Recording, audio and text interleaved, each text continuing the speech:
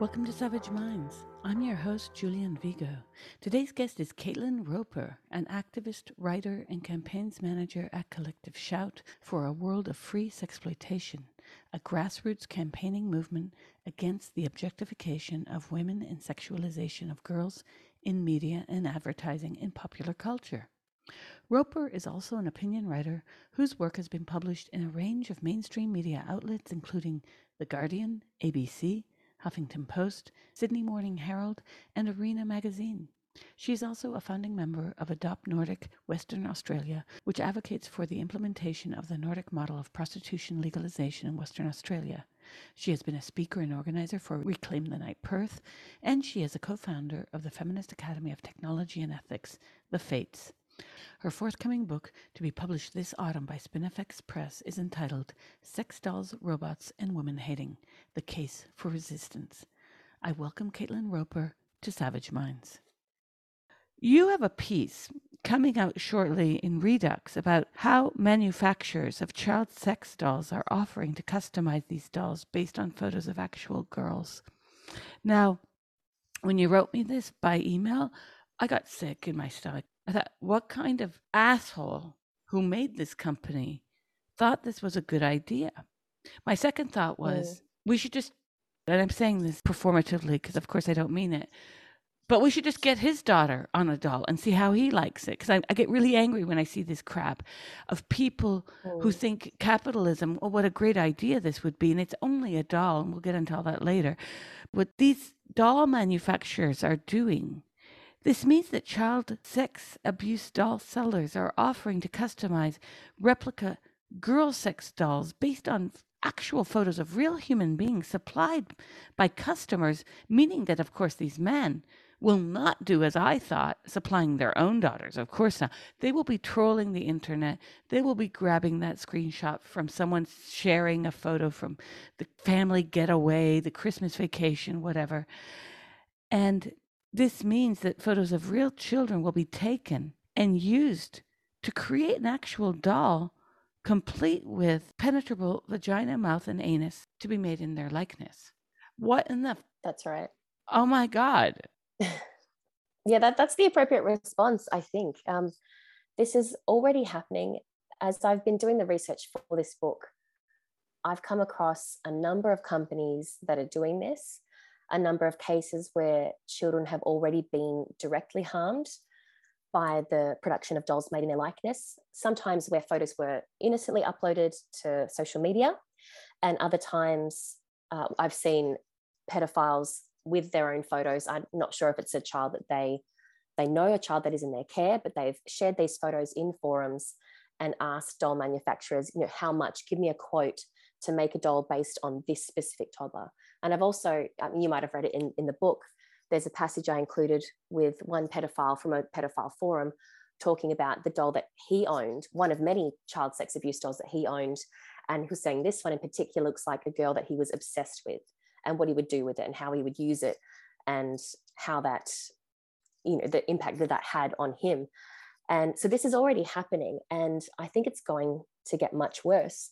I had a colleague, or I still have a colleague, my colleague Lynn Swanson Kennedy from Collective Shout, and she exposed an online platform made in China selling child sex abuse dolls.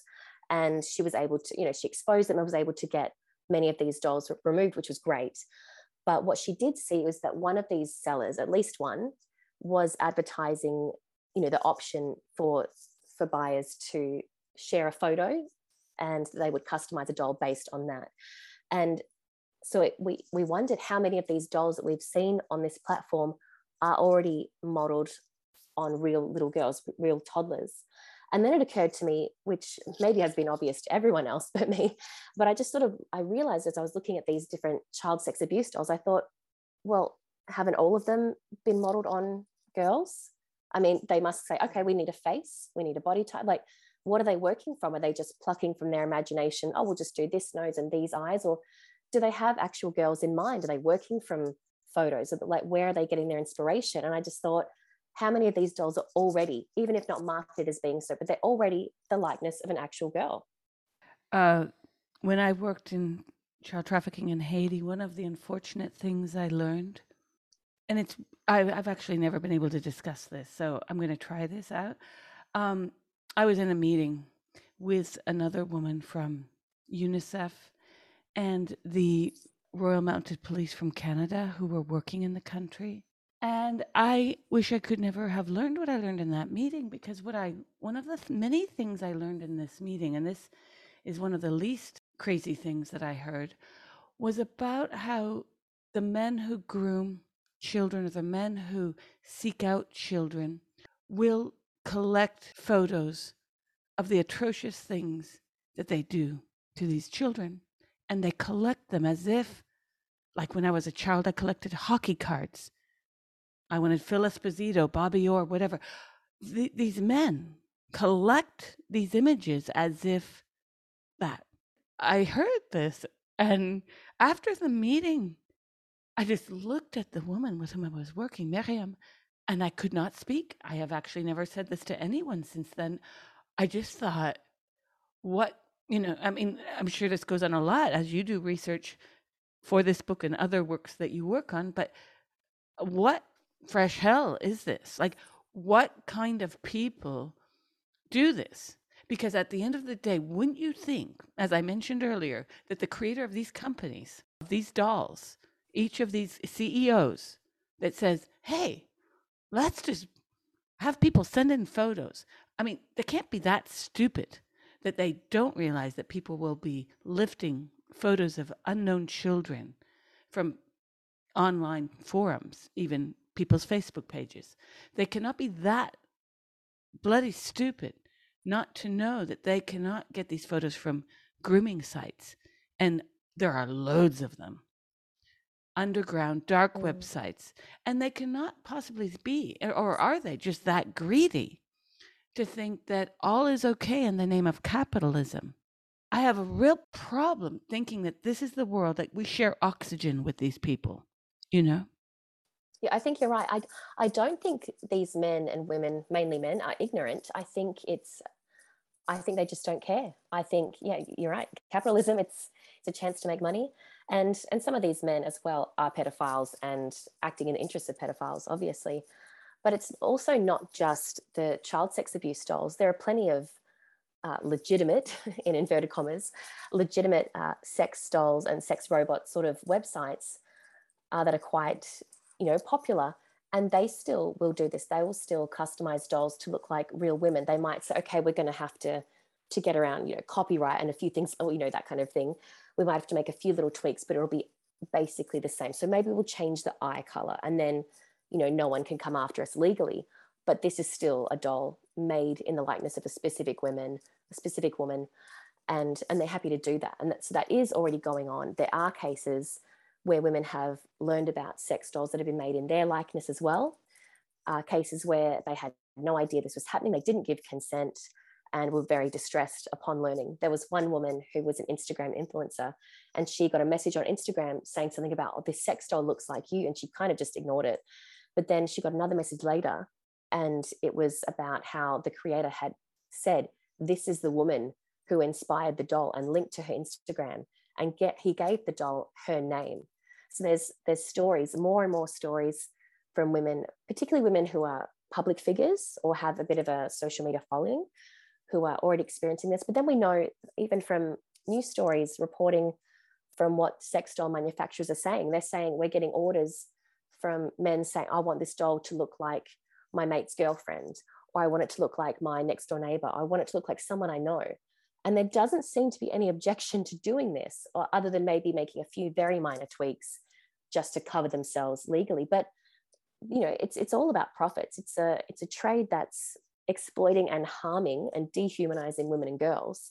And the argument is just, oh, well, it's not real. It's just a doll. It's just a robot. It's a thing. There's no harm. But women and girls are being harmed, even directly harmed, in these kind of ways. So we've really got to start having this conversation about what this does mean for women and girls, and reject these arguments that it's just a thing, it's just a doll, it doesn't matter, there's no harm, there's no victim, because there are victims. This is a part of the larger panorama of how men and women are framed sociologically speaking. I mean, I'm dealing with a situation that's tangentially related, but I've had a stalker since the first of the year. And in dealing with the police on this, I can't even tell you. I don't know if I'm more afraid of calling the police or more afraid of my stalker some days. Because when I call the police and they come, I have to hope I don't get the officer who says, well, maybe he just wanted to speak to you, completely ignorant of what stalking is about. And I've heard this many times. And I start to think about this in terms of how the quote unquote sex industry and, sex workers are framed. Same song, different verse, all of this. Even if we step away from the likeness issue of these sex dolls, what men want, men get. This seems to be some kind of 11th commandment that was left out of the Moses tablets, right? What earth is this that we have, allegedly, we as women have rights, but those rights are constantly, I found this having a stalker, they don't seem to exist. Even like where I live, my rights are mediated entirely by who is my stalker. So I would have more rights if my stalker were an ex than not an ex, for instance. So I'm thinking, oh, have they been watching too much Law and Order, SVU? Does everyone have to fit into this kind of fictionalized TV drama of what stalkers are? Because I can tell you, not all stalkers are ex-boyfriends, etc., as they presume. It's phenomenal, the responses I've had and the time I've lost these last 6 months over this. And that's, again, tangentially related, because you start to look at what is going on. In reading your book, I was just shocked to see how many people are pushing this. When I say people, I'll specify industries. The media. Let's just start there. The way the media pitches sex dolls and sex robots, right? It's all done in this very sterilized language, as if this has no relationship on the safety, the mental well-being, the health of women and girls, even if they're not directly represented on the face of these dolls. That this is just some kind of amorphous thing, this capitalist playground over there that has no bearing on how you and I and our children live. And this kind of disconnect seems quite dangerous to me, and stupid as well, because we know that there are direct correlations between the way that people are taught to interact in their everyday lives in society and the way that certain people who are, let's say, represented by these dolls are treated. Right? So is it the case that the man who wants to make a sex doll in the likeness of his BFF's girlfriend, that there is no harm done here? We know that to not be true. We know the fact that women are thought of as dolls in the first place, that's the first problem, right? Yeah, and I think you've touched on something that's really interesting there, because on the one hand, we have the Me Too movement, Time's Up, and we're actually starting to have some conversations about the world that women inhabit and the sexual harassment and the abuse and men's violence against women, and how these things impact on women's life and how we move through the world. And we're talking about the need for consent and consent education and all these things and what we can do about men's violence against women. But then there's this other, it's completely disconnected with, it's not just sex dolls and robots. It's in so many things, like just sexist advertising, objectifying portrayals of women, porn, the sex trade, this idea that women are things, that we exist for men's sexual use, and that we're less than human, and that can sort of go alongside everything else. So consent and the Me Too movement and all these things. And they're completely at odds. You can't be fighting the mistreatment and exploitation of women while simultaneously encouraging their dehumanization. And a lot of the narratives about sex dolls and sex robots in the media, so that, whether it's TV shows, movies, documentaries, or even the stories that we're told, it's very much just like a bit of fun. And if you're a cool girl, you'll be okay with it and you won't have any issues, you'll be fine. And that's very much, you have to be sex positive and you can't kink shame. And then on the other end, you have these narratives about, these poor lonely men, they can't find a wife in real life, so this is the next best thing. So we all need to just be, really sympathetic to these men and these men's needs. And, if they don't get to have a sex doll, then they're being sexually deprived because they have a right to sexual access to women's bodies. But it's very much this narrative we all have to cater to men's sexual entitlement, without, again, the acknowledgement that men's sexual entitlement is what got us here in the first place. That's something we actually need to be addressing. But it's very much decontextualized. So the stories you see, it's like, oh, here's a story of this really sad man who, he's just really lonely and he didn't have anyone in his life, and now he has a sex doll or a sex robot, and oh, he's much happier. Isn't that great? It's not hurting anyone. So it's not ever framed as like, here we have men, here we have women, here's, the power dynamics that are going on there, and here's what it means when replica women and replica girls are produced for men's on-demand sexual use. It's very much just like, oh, it's an individual thing, and if it makes someone happy, that's great. And there's no, I mean, not that we would expect there to be, but there's really no analysis or understanding of, the wider patriarchal context in which these dolls are being created. What you just mentioned about our inability to have two thoughts on the same page, to stick together, Me Too, Time's Up, those are the words that are now used, but let's just face it, to recognize that women are exploited, that girls are exploited, to recognize that on the left side, and on the right side, for everyone to say, well, what do we do as a society? What do I do as an individual that might exploit women and girls? That was never, of course, posed while the media was focused on Kevin Spacey and Harvey Weinstein, etc. No, that was never actually posed. And what's phenomenal is, CNN, that loved to exploit these stories, would run, then it's, my favorite stories by CNN are the billionaires with yachts. They seem to proliferate, especially during lockdown. Well, the establishment of wealth as a good thing has a second chapter, because with all the narratives in media and Hollywood about, men with younger wives. I mean, there's always that exploitation scene in the movie. There's always the pole dancer. There's always the stripper. Somehow these are signs in Hollywood narratives of success. No one ever questions the age of the pole dancer. No one ever questions, is she pole dancing by will? Has she been trafficked, right? So we have this very pat narrative within the media that we take up as a culture, that women are empowered by doing certain things. And that's where neoliberal feminism came in and said, well, the crotchety feminism of the 60s and 70s, we're going to do away with that, because women really just need to change the narrative. We need to own the means of production. They thought this was somehow Marxism. We need to participate in not our own exploitation. We're going to be our own CEOs. They changed the language, similar to the gender language wars that are going on. And what's phenomenal about this, you write about this in your book, where sex dolls and robots have been pitched within media especially as the solution to men's supposed sexual needs and or deprivation. Now, you gave some examples there. I remember the recent case, maybe a few years ago, of the man in Holland who's disabled and he needs a sex worker, so the state was going to pay for it. And I kept thinking, when that media story came out, sorry, he's disabled, but no, women are not his service tools. You get this so beautifully in your book, however, where you say, referring to the feminist philosopher Melinda Vadas in your chapter, Real Men and Unreal Women, I'm quoting you, she is not really a she, but an it. Sex dolls and robots are objects, but they are not neutral. They are an expression of women hating.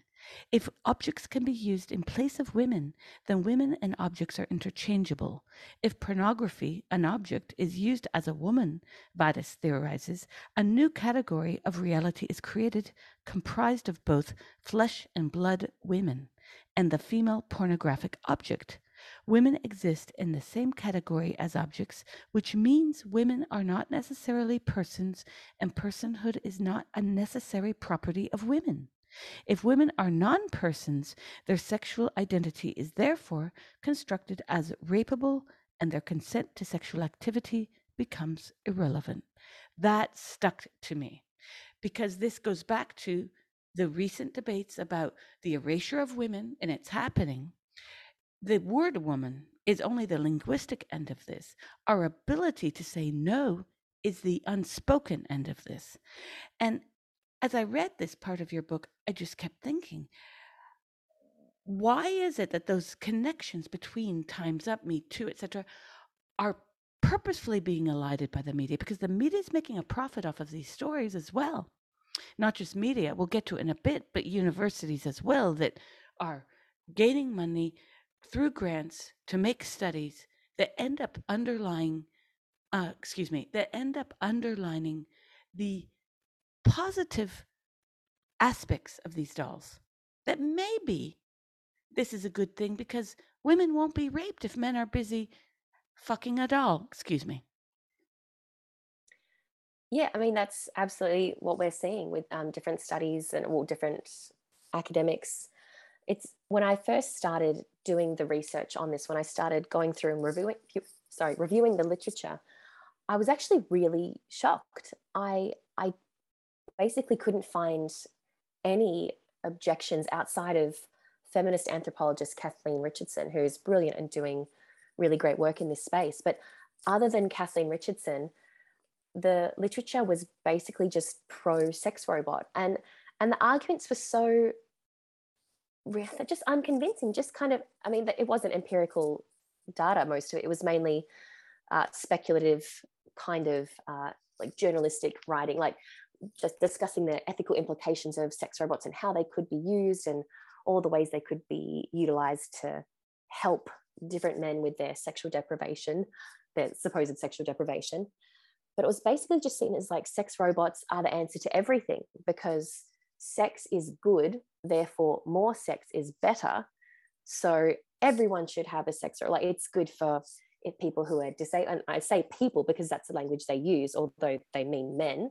They talk about people who are disabled. They talk about people who are elderly and all these different, people throughout society who could benefit from, having a replica woman to fuck on demand, excuse me. But that's what they're saying. But they're talking about men, and they're always talking about men. And I think it's quite interesting as well that they just don't say that. When I'm thinking, the reality is these dolls are overwhelmingly female bodied and, made in the likeness of kind of porn stars. And so the really pornified look, and the large breasts and the small waist and everything.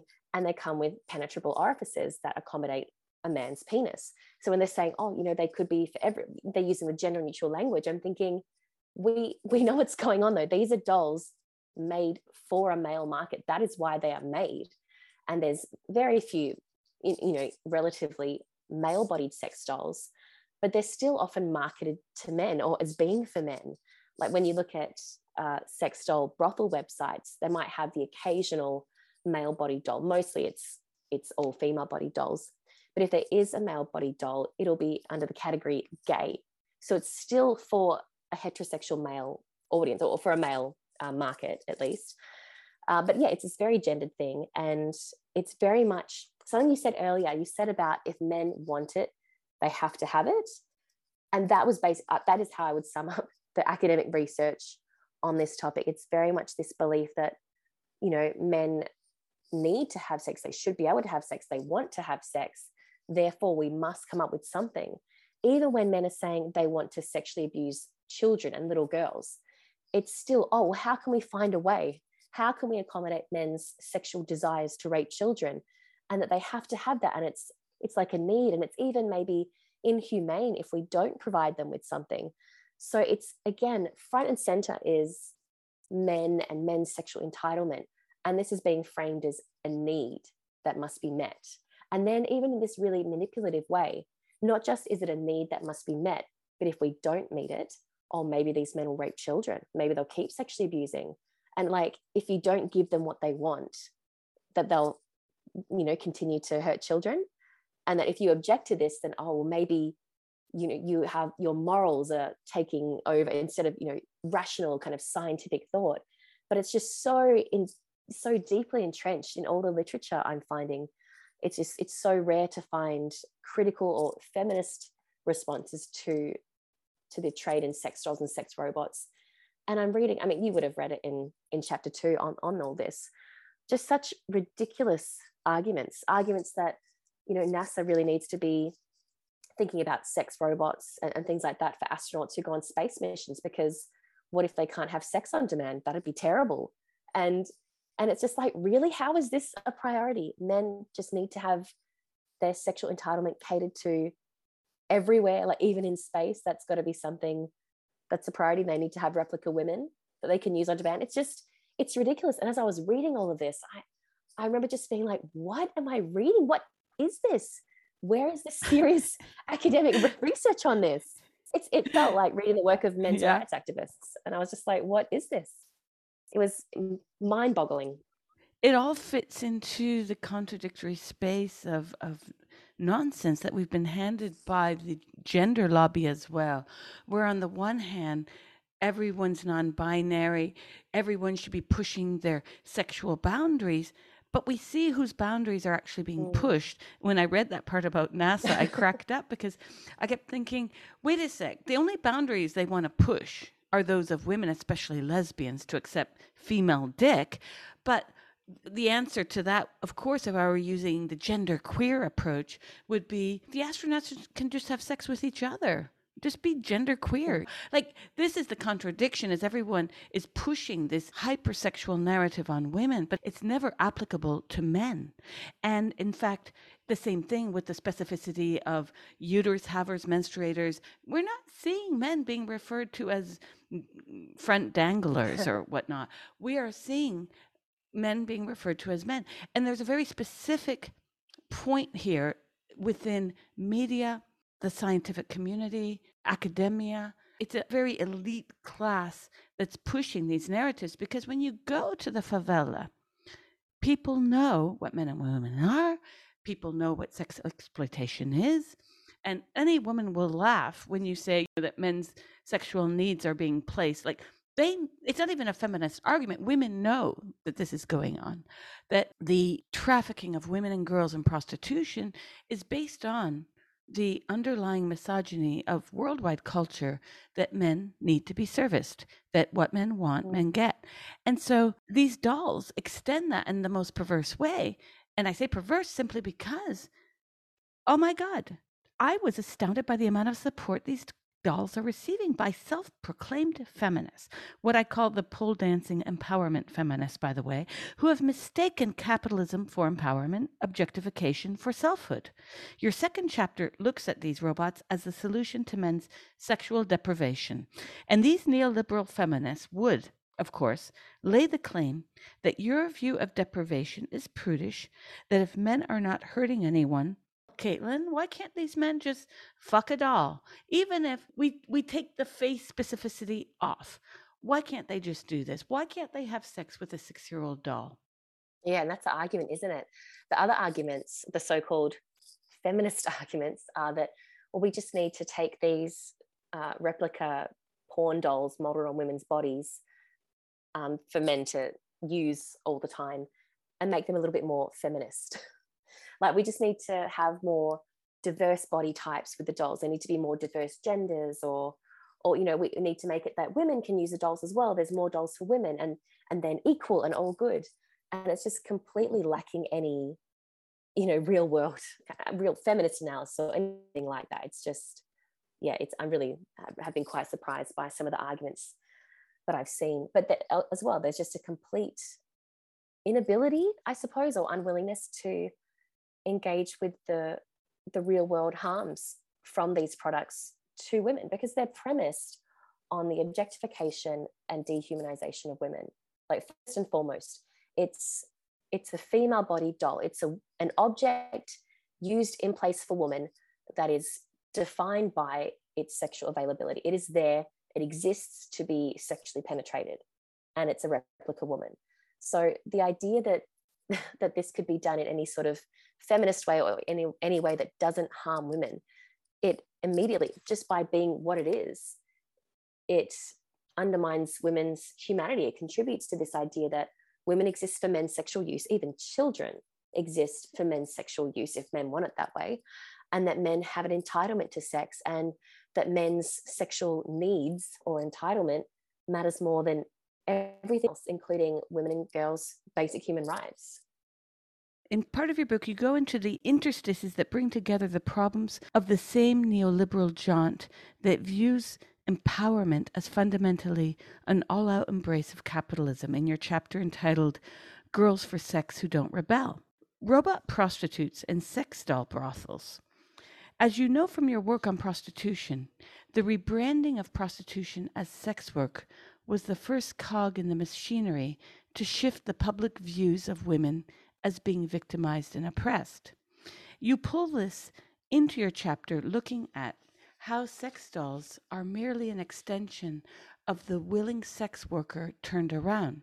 Suddenly, she's inanimate and now not real, so nobody's really being harmed. It reminds me of what the gender lobby pulls with this incessant derision of women's bodies, right, by referring to us as vagina havers and menstruators, and then shifting that argument around in a way to suggest that it is in fact we who are reducing ourselves to our parts to try to get out of a very large discursive ditch that they've dug for themselves. The arguments don't really pan out in either way, from the nobody's being harmed shtick that they pull with the sex doll industry to the sex work is work mantra by the prostitution lobby. They claim empowerment is about making a buck at the end of the day. But if you start to look at that from a truly leftist perspective, and certainly Karl Marx, and more specifically Engels, Friedrich Engels did, he is quite critical of the way in which women are reduced to artifice. He talks about prostitution. He is very critical of prostitution. This was well over 150 years ago. What has shifted from then to today, where somehow in the late 19th, early 20th century, you had more consciousness about the oppression of girls, especially sex workers, of prostitutes, than today?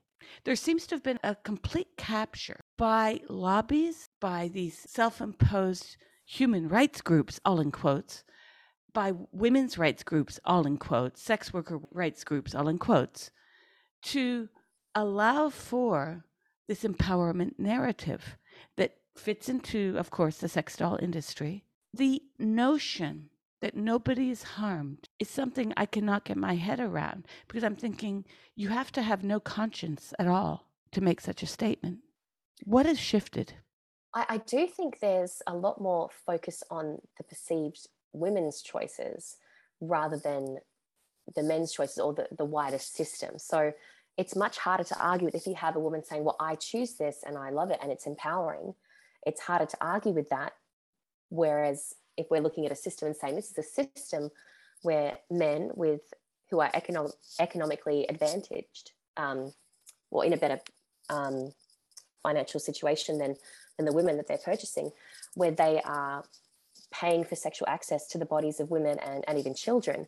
If we look at it from that perspective, then that's a very different way of framing it. But when we use the language of sex work and sex worker and all of those things, I think it feeds right into the choice kind of way of looking at it. And it makes the men invisible. It makes the men who are doing the purchasing and who are sexually exploiting the women and the children and the men who are profiting from this system, it makes all of them invisible and focuses on the woman and this idea that it's a woman's choice, that a woman is doing legitimate work, and that to criticize the system or the industry is to hate on the woman, when in reality, being critical of a system of commercial sexual exploitation, you're not objecting to the women and girls who are being exploited. You're objecting to the system and to those with power who are participating and perpetuating the harms to women and actually doing it.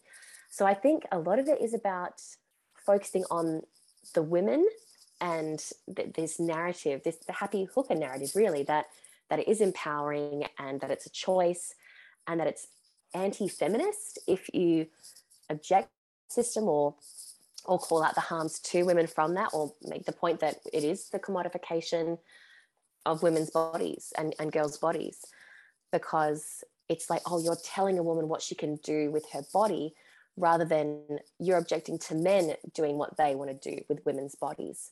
So yeah, I think the language of sex work and sex worker and all of that has been really effective at focusing on certain aspects and invisibilizing the drivers of the sex trade and the exploiters in the sex trade.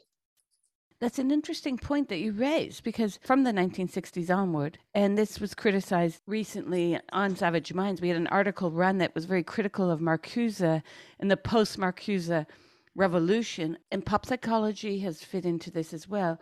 This idea that you're not oppressed, you can turn that bus around, you can be in the driver's seat and control your life, right? It's just getting the right narrative. I worry about these kinds of self-empowerment techniques where we're supposed to view victimhood as a weakness. It's a weakness of society for sure. I wouldn't call it a personal foible or a flaw. I would say we need to start looking at structural problems. And we really need to start looking at them in the sense of not making it a fad or a university program that's ditched after a few years. And I'm very concerned by the fact that we saw this in the 90s, where women's studies departments were quickly converted into gender studies departments. The focus being on, it's not that women are being subjected to horrific social tortures and traditions. It's that we're looking at the wrong thing. It's not women's rights and girls' rights here. It's gender.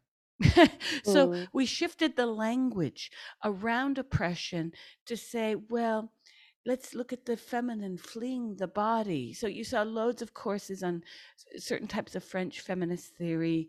I just quoted from Sixou and Catherine Clément, The Newly Born Woman, which is itself a great book. But the way it was presented within academia was this kind of detachment, the poetics of femininity, completely deprived of any political, social, economic origin. When we start to look at men's needs towards women and girls, you have all this academic literature out there, and you referred to this in your book. I went ahead and did my own research because I just wanted to see how much of this was out there. God, it's out there, and it's everywhere. Tanja Krug is a researcher in Germany, frames this as a problem of capitalism being dominated by men, that we just need more women. I won't read the quote here, but it's well worth checking out her article, where she basically says that women need to play a more active role in the creation of post-gender pleasure robots and doing our part in changing the narratives about sex, love, and robots. So that's, again, what I said earlier about this is all about language. The problem with language isn't just, calling us vagina havers or sex workers. It's the ethical dimension behind the window dressing of language is what the real issue is here. It's the ethical part that language is hiding. It's getting us to understand that we just need to love and have sex in a different way. We need to open up women to different forms of pleasure. What the fuck, Caitlin? It feels like gaslighting.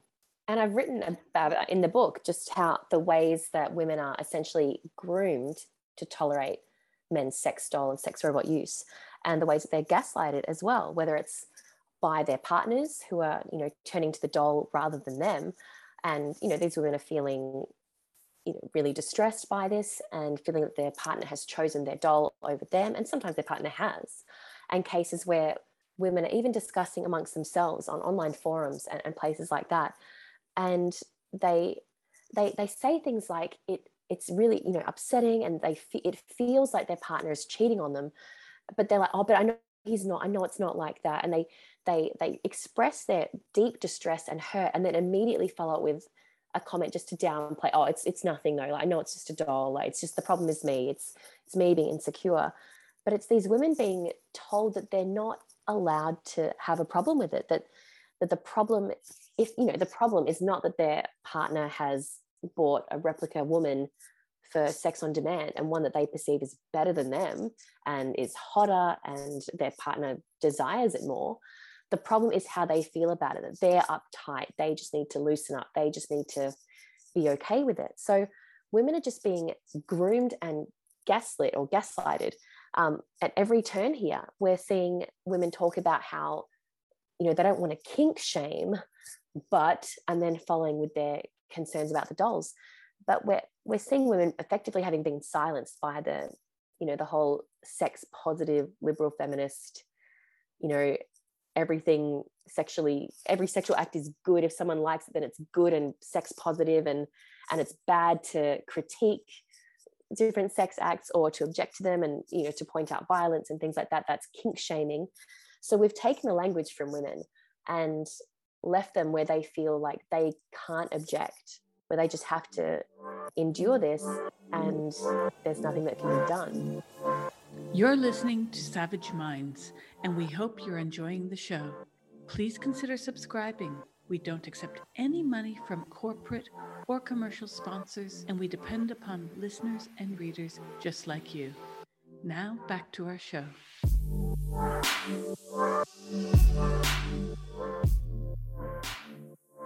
I am constantly amazed in the gender debates how all these men who claim to be transgender are offended that we call them men.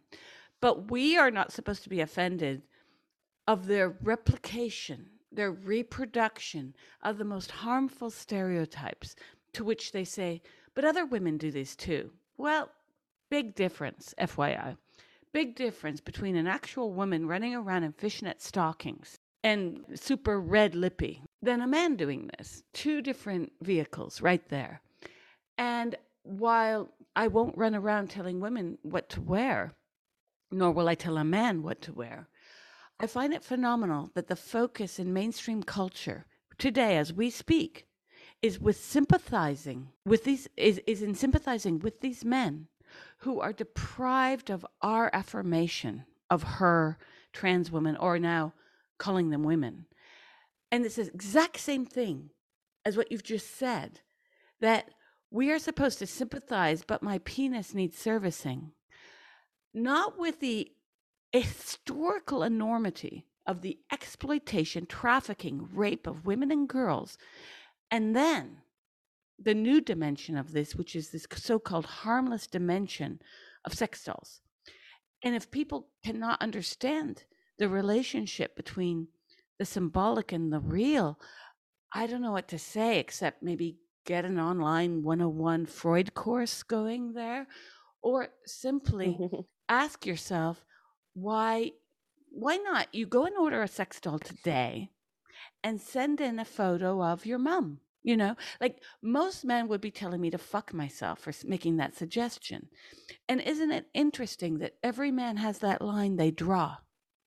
They always have that line they draw with their mothers, their sisters, their whatever, BFF friends. But it's us who have the problems of prudery. It's us who are seeing the negative side of exploitation. Don't be such a bummer, Caitlin. Be more sex positive. Get out there and just come on.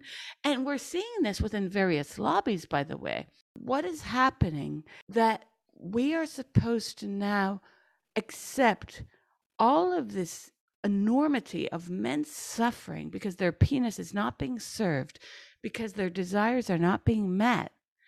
And women are, again, expected to stand in and allow for the replication of their likeness, to allow even for their bodies to be put onto assembly lines, so that in the end, we are actually saving ourselves, Caitlin, from being raped. We're doing ourselves a favor. That's the bottom line right there, right? That's what we're told all the time. Better those dolls than you. What sickness? That's right. And that's the argument made so often, even when we're speaking about child sex abuse dolls. People will say, I mean, that's horrible, but isn't it better that men use these dolls than an actual child?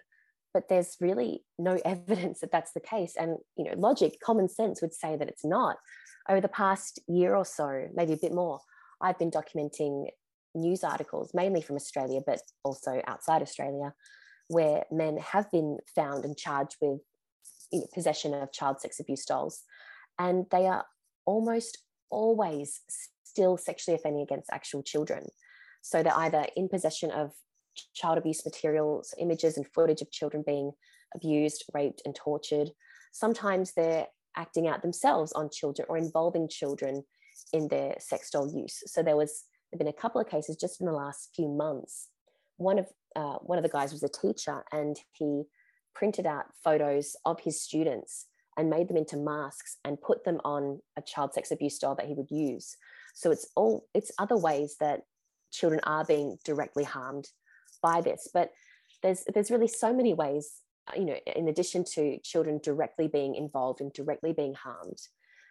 When we have both dolls modeled on children and on women, it's sending this message that women and girls exist for men's sexual use, that this is legitimate and that it's normal and acceptable for men to own and use women and girls in these ways.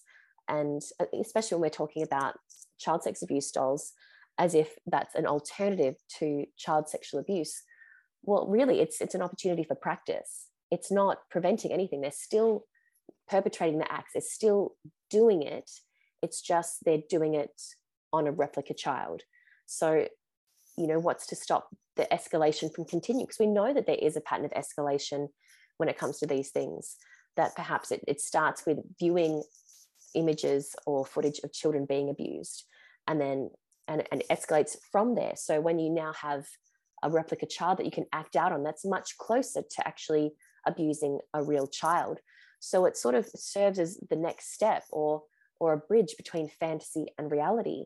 So the idea that it's better that they're using a doll, well, it's not really. It's just it's fueling the problem. It's feeding it. Whereas, we could be saying, what are we doing to address this? How are we fighting child abuse? It's like, well, let's just encourage it. That's what it essentially is doing when we legitimize and normalize children as sexual objects for men to use, and even painting the picture that children like this. I've seen some horrible stuff, as you would imagine, in my research in terms of child sex abuse dolls. I've seen dolls modeled on little girls, on toddlers and babies. I've seen images of like toddler sex dolls with dummies, like a dummy in their mouth or a pacifier.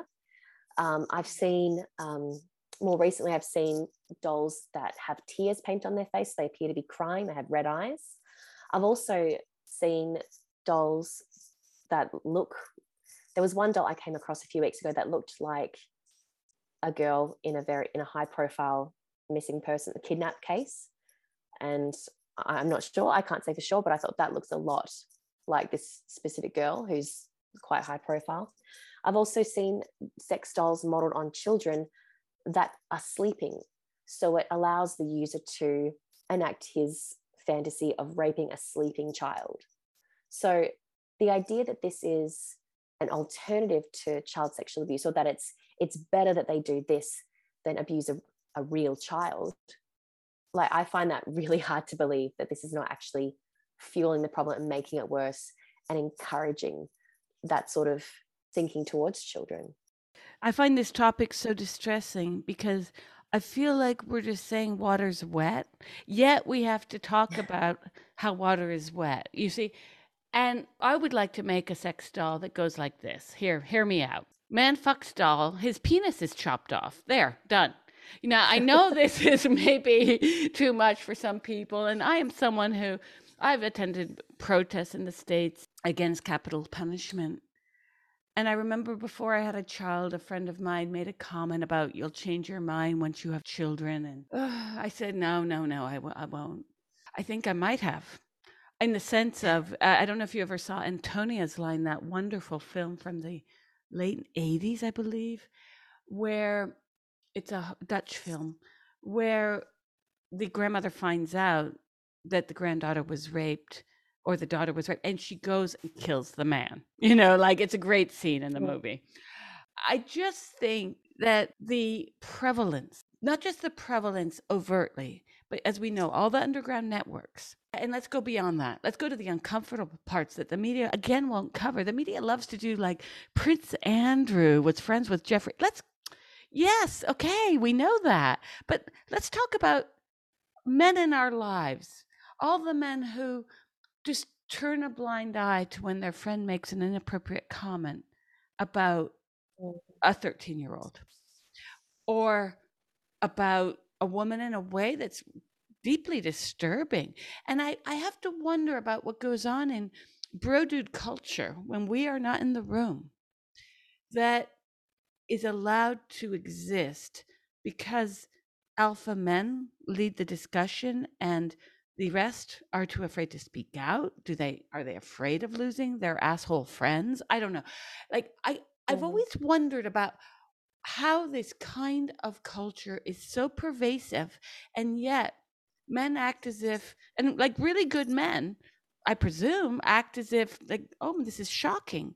But it is not shocking to you and I, and we don't have penises. Like, we know. Like, I am super careful about my children.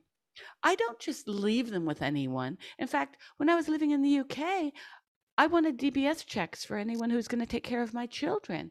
And people might think that's weird or severe, but the reality is that we're living in a world where we don't know whom we can trust, who is going to take care of your children, upload indecent images, et cetera, and not to be, you know, overprotective or accused of being overprotective. But the reality is that if we refuse the reality on the ground, which is a world of exploitation, not just of children. Fishermen in the Indian Ocean are, as we speak, being exploited. There are men being enslaved on fishing ships, exploited right now as we talk. So you don't even have to have a vagina to be exploited. People exploit because they can and because there's no enforcement of laws. Another thing I learned in my work in child trafficking in Haiti, you can have all the laws on the books, but if there's no enforcement of them, those laws are toilet paper. So, what is it within the world culture of bro dudes that allows this to perpetuate so that you have men reading the Sunday Times saying, did you know Prince Andrew was friends with Jeffrey Epstein? That's shocking. Like, we don't have to be high profile men to know the crap that men do and say to each other, right? Yeah, I mean, that's a really interesting point. I guess for me, it all comes back to the objectification of women, that it's so deeply entrenched in our culture, that it's so ingrained and just so normalized and everywhere. So I almost think people can't see it anymore, that it's so unremarkable. Because I know sometimes you get people who will object to child sex abuse dolls, for example, and say, oh, that's really wrong because that's kids and that's terrible. But they don't make the same connection when it comes to dolls modeled on the bodies of women. And I always think that's really interesting. I'm like, so how is it that we can look at child sex abuse dolls and think, yeah, it would make sense that when you legitimize children as existing for men's sexual use, that's going to have harmful real world consequences for children. But when we do it to women, people are like, oh, well, that's okay then. It's the same sort of approach we have to pornography, where people rightly condemn child sexual abuse material, pornography that's made using children being abused. But they say, when it's women or adult pornography, then they kind of say, oh, well, that's consenting adults, it's fine. And it's like the critical analysis is just not there. So it's the same sort of thing, just this belief that it's normal and appropriate for women to be sexually objectified, and maybe it shouldn't happen to children or little girls, but that it's not wrong when it happens to women, or that we can't even see it anymore. Certainly, there's this notion that if you do see it, well, it's a highly likely that you will be made into the problem, right? And you hear these kinds of stories, like within families, where one of the daughters says, "Dad raped me," and then the other daughters who are also raped turn on her because they are not able to accept what happened to them. And I know of stories like this personally from friends. And I'm wondering if that kind of element has not also been seamlessly fit into our society, where people refuse to see the exploitation of women, even for stupid ass reasons, like, oh, that stop being so feminist, that's over since the 70s, right? So we're supposed to like shut up and stop talking about women and girls oppression because that song's been played too long. Or because it makes men uncomfortable. Absolutely. Yep. And then I was reading about the most disturbing thing. I don't know if you know about this drag artist in Aberdeen who did a performance with a Madeleine McCann doll and stabbed the doll and then simulated drinking her blood. And the audience, part of the audience was horrified, but a good number of the audience was cheering him on. So when you start to look at the surface of what is considered appropriate, sometimes we don't have a barometer as a society, even taking away the sex element of that. My next question for you is this. What are the laws currently on these dolls? Because I suspect you're about to give me some really bad news here. Well, yeah, pretty much. In terms of child sex abuse dolls, there are some countries and some random states here and there that have criminalized them. They're criminalized in Australia, and there's pretty serious penalties. So there's like quite significant jail time and substantial fines. They're illegal in Germany and a few states in the US. There's other places where they're not necessarily, or that they may not be specific laws, but they're kind of captured under obscenity laws that are already existing. But this is not the case for regular sex dolls, for sex dolls modeled on the bodies of women. So these are generally seen as fine. And it's actually interesting because in South Korea, they a couple of years ago criminalized the child sex abuse dolls, and they made the point that, you know, these are harmful. But then they wouldn't criminalize dolls modeled on the bodies of women because they said, oh, well, that's not the place of the state to get involved in, you know, people's sex lives. And it's like, well, hang on. Like, do you see the inconsistency here that there's this, you know, like I said before, the acknowledgement that there is direct harm to children from dolls that perpetuate this idea that they exist for men's sexual use, but dolls that objectify women and that, you know, perpetuate rape culture and promote violence against women and men's sexual entitlement, again, all that's just part of sex. And that's, you know, so yeah, it's we're not really seeing any movement in that space. I do think we could see more progress on the child sex abuse dolls. My colleagues and I at Collective Shout, we're trying to start a campaign to get uniform legislation to criminalize child sex abuse dolls globally. But the question always is, you know, strategically, there's a greater chance of that being effective. But then what about all the dolls modeled on women, and the fact that people don't seem to see that that's a problem? What do you think the solution is to this, aside from women getting on the streets and protesting, which of course will be ignored or etc.? Nothing will really happen as long as capitalism. I see capitalism as a huge participant in our oppression, and I don't see most people getting behind dismantling capitalism today, sadly. No, that's true. I will say we at Collective Shout, we've had some success again with the child dolls, but the approach has been to challenge the major platforms that are selling the products. So we've seen child sex abuse dolls sold on platforms like Etsy, Alibaba, Amazon, eBay, all those kind of things.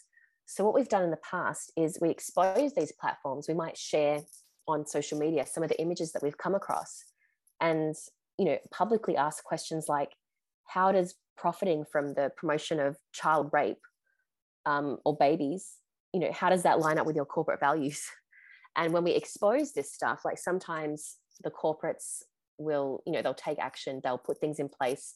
We had a successful campaign in 2020 with Alibaba, which is a Chinese company, and we were engaging with the Australia and New Zealand representatives, and we got in touch with them, and they removed all child sex abuse dolls. And then, as a result of ongoing positive communication with them, they then geo-blocked all sex dolls to Australia. So there are things that can be done, and I think it's quite an effective strategy to go after the platforms. You know, if you go after a certain website that's just all about sex dolls or child sex abuse dolls, I can't imagine you'd have much impact. But when you go after some of these global giants and say, you know, here's what you say your corporate values are, but how does that line up with what you're doing, what you're profiting from, and what you're facilitating, which is the sale of illegal child sex abuse material when it's in Australia. So I have found that that's been quite a good approach, and maybe there's something to that. Maybe you know, women need to come together and start with these major companies and say, hey, this is what you're doing, this is what you're contributing to. How does that line up? Like, what are you doing for women? Like, you know, outside of this, do you claim to be, you know, promoting gender equality or all the other things that these companies say? Like, how does this stack up with what you're actually doing in the world. You mentioned the Chinese company. Also, there's Taobao, which is like the Amazon of China. And when I lived in China, I had to order from them at times. And I was constantly dismayed by doing a simple search for something I needed for my daughter, clothing item, for instance. And out would come what were very pornographied images of children. I mean, it wasn't sexual overtly, but you would have little girls print like in poses that only a porn actress would be in. Okay. And I found this really disturbing. And this was, you find them at times on Amazon, less so, but it does exist on Amazon. But on Taobao, it was much more common. And I just thought, why is this girl posed in this way? Now, you mentioned at the very beginning when I referred to the people who make these companies to make these dolls, you also said some women. So there are some women who are involved in these companies that produce sex dolls of girls and women. That's right. There are some women who have made the decision that it's potentially quite profitable to be working in this space, which is really disappointing because I find it feels like more of a betrayal when women participate. But I think it's quite effective on their end because it helps them to shed the image a little bit of, you know, the trade in female-bodied sex dolls and robots for men's sexual use. It helps them to kind of make it seem less that way. They can sort of, you know, just to have a female face, it's harder for people to call it out and say this is sexist, this is rape culture, this is objectifying, and it's woman hating because they're like, well, we're women and we're happy, we're fine with it. So, but yet the inherent misogyny of the trade in female-bodied robots doesn't just disappear because a few women at the top are making money from it. But yeah, there are women who are trying to portray it as empowering and sex positive, even as they're profiting from the dehumanization of and rape culture. But I don't know how effective these women are actually being. I'm not sure. I have seen a few women in this space who appear to have kind of gone a bit quiet. So I don't know if it's just business isn't great. I don't know. But there was one woman who was based in the UK, and I believe it was actually her and her husband working as a business, and they even employed their teenage son to work with the business, which was pretty creepy and icky. But now it's very much, when I see media coverage of their company or on this issue that quotes her, it's very much about the woman and that she's the owner of the company. And I just think it's interesting how it's been done. It's sort of like framing as a female endeavor, like, you know, women, like a woman-run business rather than that it's been done by her and her husband. Yeah, I think it's convenient to kind of frame it as that because obviously women are into it too. It's fine. It's a gender neutral issue. It's not gendered when it obviously is incredibly that way. But yeah, so there are women who do participate in that way. Have you seen maybe where your words have affected change, your work has affected change outside of your organization? That's a really good question. I mean, obviously that this book does motivate people, particularly people with the means to make change, you know, to act. Generally, I would say I can speak for Collective Shout and say that we've had some pretty extraordinary victories by calling some of these things out, whether it's getting child sex abuse dolls removed from major online global platforms or having porn magazines shut down after our campaigns, or getting rid of sexist advertising or sexualizing clothing for children. We have had a lot of major wins over the years. We've been campaigning and had success on trying to get pornography age verification into Australia to protect children from exposure to porn. Unfortunately, the government has changed over in the last few months.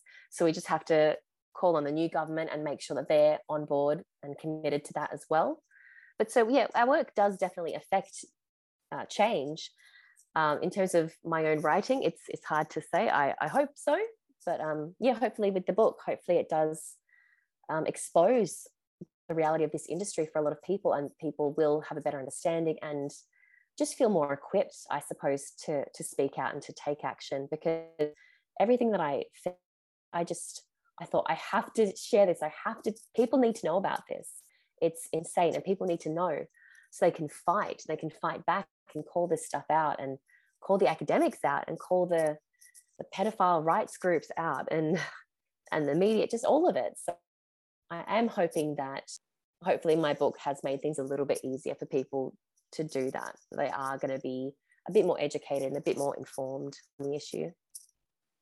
I think in a way that some of the feminists didn't want men to be part of the gender movement because they thought they just will add on to the problem by taking the attention from the issue and making it about them, which is not an inaccurate critique. But at the same time, I felt like we needed men to be part of the movement, to call it out and to participate in that.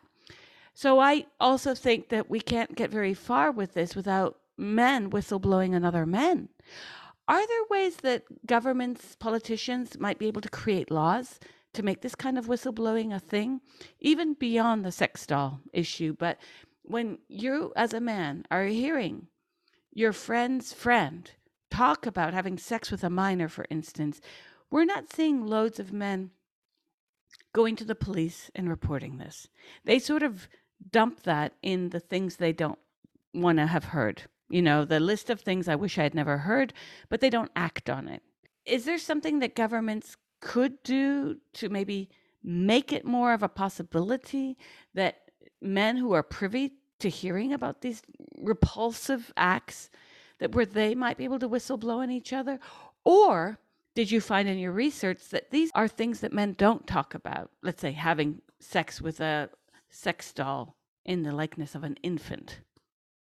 Yeah, that's a good question. I mean, on the pedophile forums, obviously the men are quite open because, you know, they're often anonymous, or they know they're in a safe space to reveal all of that.